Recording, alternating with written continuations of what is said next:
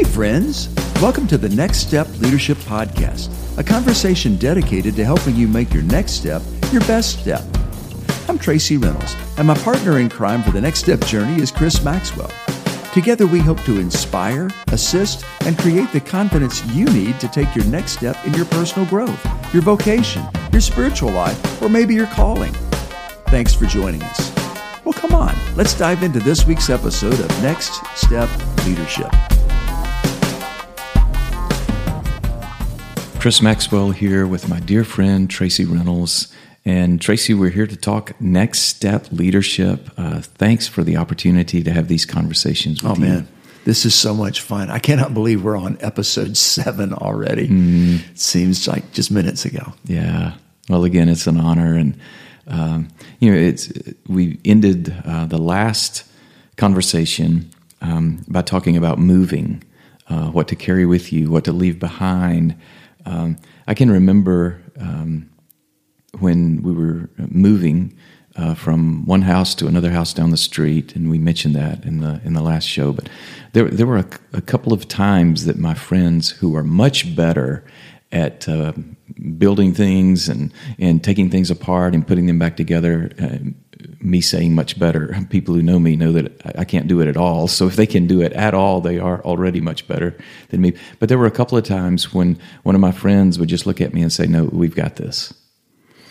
And, isn't that a way to lead, is just trusting others and believe, they have this. I don't need to mess with it. Yeah. I need to focus my attention on the other parts of the moving, the other parts of the enduring, the other parts of the adjusting and shifting and changing, and let those that are much better at that than I am, let them take care of that. They can tear it apart and put it back together. It doesn't need to be my job. Oh, that's so good. I was thinking about your move the other day in a conversation we had, Chris, that was just so powerful. We were texting back and forth, and if you don't know us, guys, we text back and forth sometimes 6 o'clock in the morning or earlier. And I remember you didn't ask me to pray, but I knew what you were asking me. You said, "Man, this is going to be tough." And what you meant by that was you've been in this other house, 15 years? Yeah. And a lot of memories there, a lot of you guys had done a lot and you're just 3 houses down the road. You can see the old house from the new house, but there was some grief that was going to be there. And I appreciated that you, my first thought was, man, and I remember it was just a sweet couple texts back and forth, but I so knew, man, this is, and I did. I prayed for you, man. Yesterday morning when I woke up, or Saturday morning, you were doing this, and I thought, man, let me just pray for you. And about that time, you texted me, and you said, man, is this really happening? And I was like, yeah, but you had a different feel that day. You were confident. You were on it. And I knew you were going to be all right. Well, that's an interesting statement that you made there, Tracy, because often we do move in life. I'm not just talking about from house to house, but we move and shift from where we have been to where we're going for negative reasons. Our motives are not right. And often that word that you mentioned earlier, grief, is a part of that. Yeah. Moving on in the way that we are encouraging it in Next Step Leadership is let's move forward and do what we need to do, what we are called and gifted and equipped to do. What we're challenging people to not do is to move on, to try to get away from that may be difficult, but we are there to endure. And grief, I believe, is not talked about enough in our circle. Just think of this phrase I'm getting ready to say, and people are going to preparing for death, preparing for the death of loved ones. That's tough to even say, to think about. Yeah. But we know about death, Tracy. Oh, man. Grief is not just relegated or restricted to just death. I think being able to recognize what you were going through the other day as a part of a natural grief process. And Kubler-Ross did us all a favor with her thoughts on grief. And of course, she's much more experienced at that. But I've seen it again and again where you first kind of deny. You don't think it, like you said, you were kidding. Is this really happening? We both knew it was really happening. And we kidded about that. But, then there's this whole thing of, well, then you're angry because you're going to get the sense of loss. And then you're kind of bargaining, trying, well, if you'll do this, and we pray those, God, if you'll do this, if you only heal them, God, then we'll be okay with that. Then I'll do that, And then there's this whole time when we start to begin to accept it and get to the point where we can move on in a healthy way. I remember when my father passed away. No, we had 14 months to prepare for that.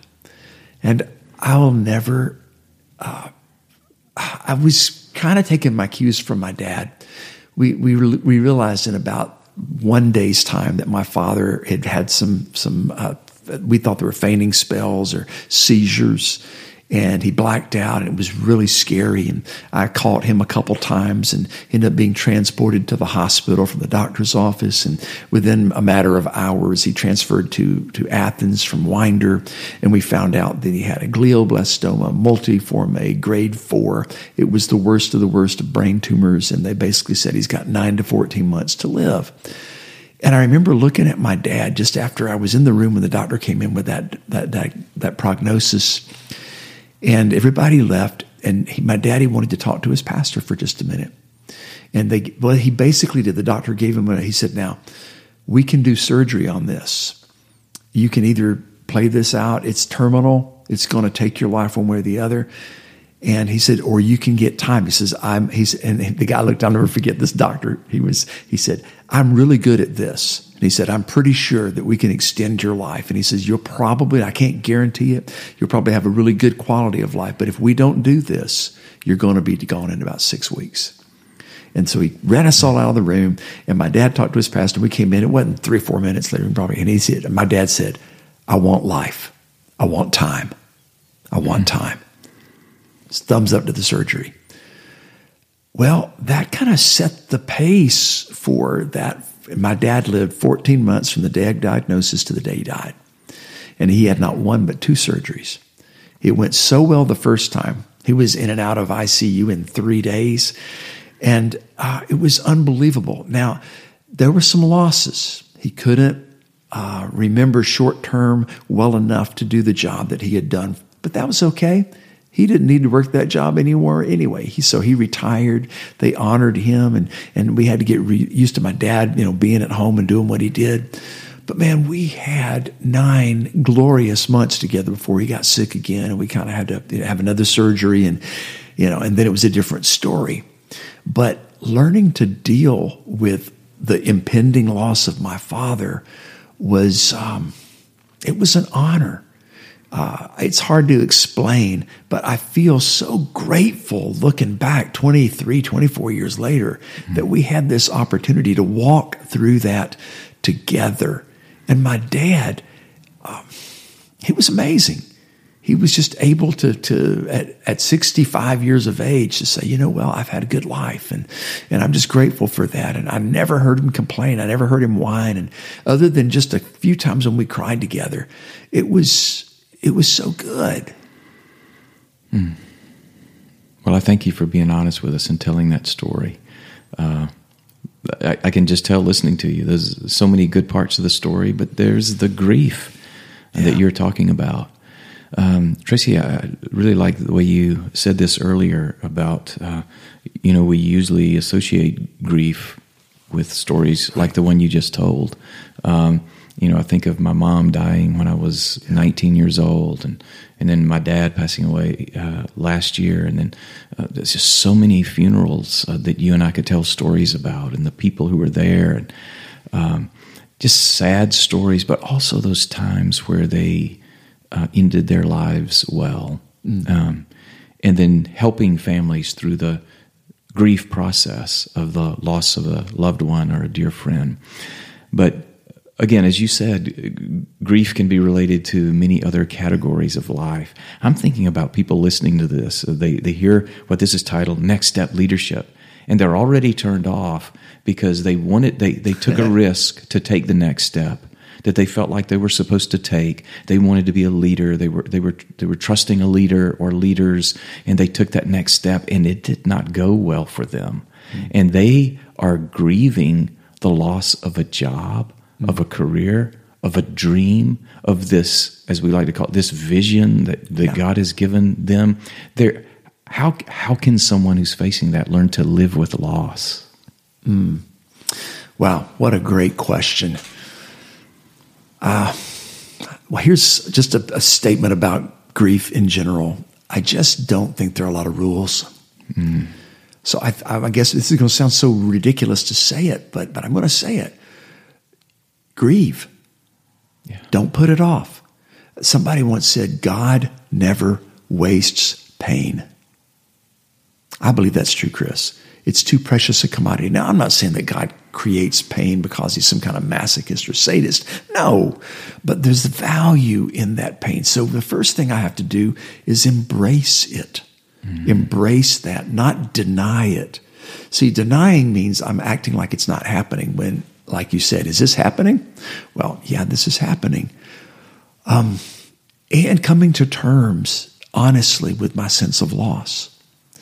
And somebody said, hey, man, God doesn't fall off the throne when I admit my feelings. Yeah.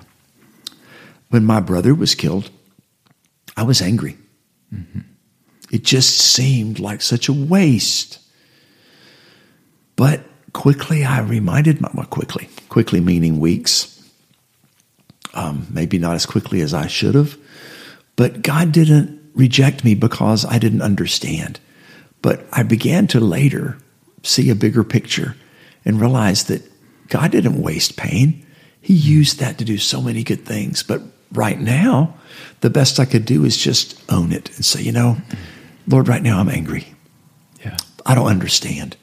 Doesn't make any sense. God, I went whole hog into this. I thought this was my next step. I thought this was my dream, my vision, and it's not working out. Man, sometimes just owning that. Because for right now, all I can see is I'm driving my car down the road at night and my headlights only go, so many yards in front of me, but I can't see around the corner. But all I can see is this, and it's dark. And it's lonely, and I don't feel like I'm reaching my destination. Well, God has a different perspective on that. But the best I can do right now is just own that. God, right now it just feels like I'm losing. Man, it's not working out. This is not the gig I thought I was signing up for. What's up with that? So I would say the first thing is get honest with yourself and with God. Yeah. Own it. Put words around it. Put language around it. And to that trusted friend, maybe. I thank God that I've got a Chris Maxwell that loves Jesus and loves me enough to let me be real. And maybe they don't have a friend like that. They may have to go to a counselor, but man, I got to have somebody that I can just offload this. And if I don't have a person, you can know that you can go to God and be honest to God. Yeah. And Tracy, think about the Psalms. So many portions of the Bible, it's like confessions of grief. The Psalms are not just praise and worship songs. It's times of hurt, anger, and you can almost see the grief process occurring in the poetic rhythm of Psalms, in the anger and the fear and the doubt, but then the belief and the confessions and the praise and the hope. They all need to come together in this life of wounds. I just want to thank you for being honest and mentioning that. I can tell, even as you were talking about it, talking about your brother, that particular story, that still hurts. Yeah. People often ask, well, how long did it take you to get over the hurt? And they may be referring to a particular situation. I'm like, I don't know. I'll let you know if I ever do get over it completely. Because, there's much hurt that we carry with us, but we learn to endure with others helping us and guiding us instead of avoiding it. Think about it this way. Are you willing to talk about it? If you are, who are you most comfortable talking about that situation with? And if it's related to the loss of a loved one, see it as a loss. We can use in our Christian language of faith that we will be together again, but be careful about using that too quickly, where we just glance into the future and we fail to grieve in a healthy way in the present. We need both of those. We need this future hope and this hope of glory, that believing of eternal life. That's good news. But the bad news is they are not here beside us now. Right. And so let's deal with that. Let's deal with the pain and the loneliness. And then as it happens in other ways, as we mentioned earlier, maybe related to a job, to a career. We discussed in one of our other episodes about missionaries and just the excitement that I felt watching these young people become missionaries, and some of those who are not as young but have been missionaries over decades and they're still faithful. What about those who sensed a call from God? They gave it a try. They went in that direction, but it didn't work out for them. We want them to still be able to take a next step. Do not let the steps from the past and the pain that might come with those steps from the past keep you from taking the next steps that you should take right now. You know, I believe that the tragedy would be if it didn't matter. Think about that.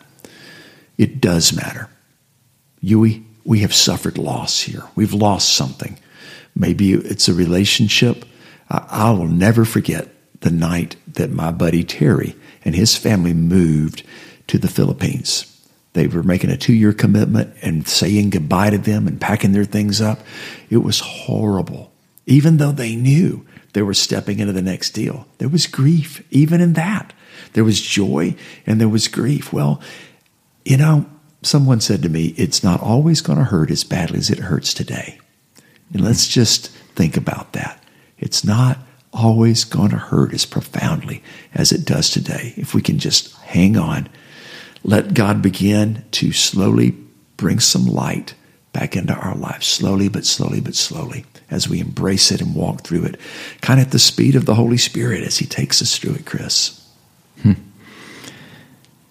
So often in our culture, we neglect the medicine of tears. Let's cry well and have deep conversations and let them be intentional. And even those times when it's not intentional, where we don't plan it, that it's just some statement that was made that we did not expect for it to cause us to feel a particular way, but it did, and we did, and it caused it. We felt that way, but then we can talk about it. Yeah. And Tracy, you know that for me, journaling is so important. And I want us to give some assignments today before we end, okay? Love it. Those of you who are listening, here are your assignments. Tracy and I want you to take some time to identify those areas where you have been hurt, maybe from the distant past and you never grieved. Or maybe you did a little bit, but you didn't grieve well. Write a little story about that. What happened to you? Why did it hurt you?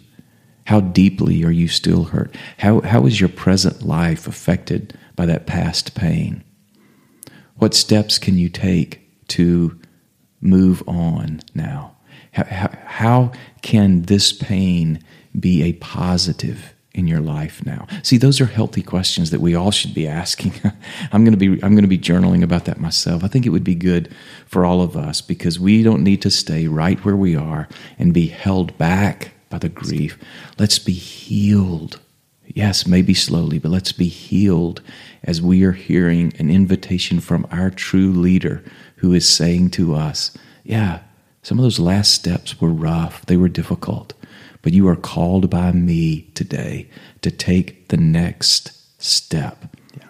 Well, if we believe that's coming from God, Tracy, our hope is that for each of us, the next step will be the best step. Thanks for joining us on Next Step Leadership, the weekly conversation dedicated to your personal growth and leadership development. Chris and I are so glad you dropped in. You can find us on all your favorite podcast providers. Hey, do us a favor and hit subscribe. And if you really want to help us, give us a rating. We so appreciate your support. Chris Maxwell is the author of 10 books, including Pause with Jesus, Underwater, A Slow and Sudden God, and his latest book of poetry, Embracing Now. You can find links to all of his work and our social media information at our website, nextstepleadership.buzzsprout.com. Our featured music is by Casual Americans. Follow them on Instagram at Casual Americans, and new music is coming soon. We release Next Step Leadership each Thursday, so join us next week on the Next Step Journey, a conversation dedicated to helping you make your next step your best step.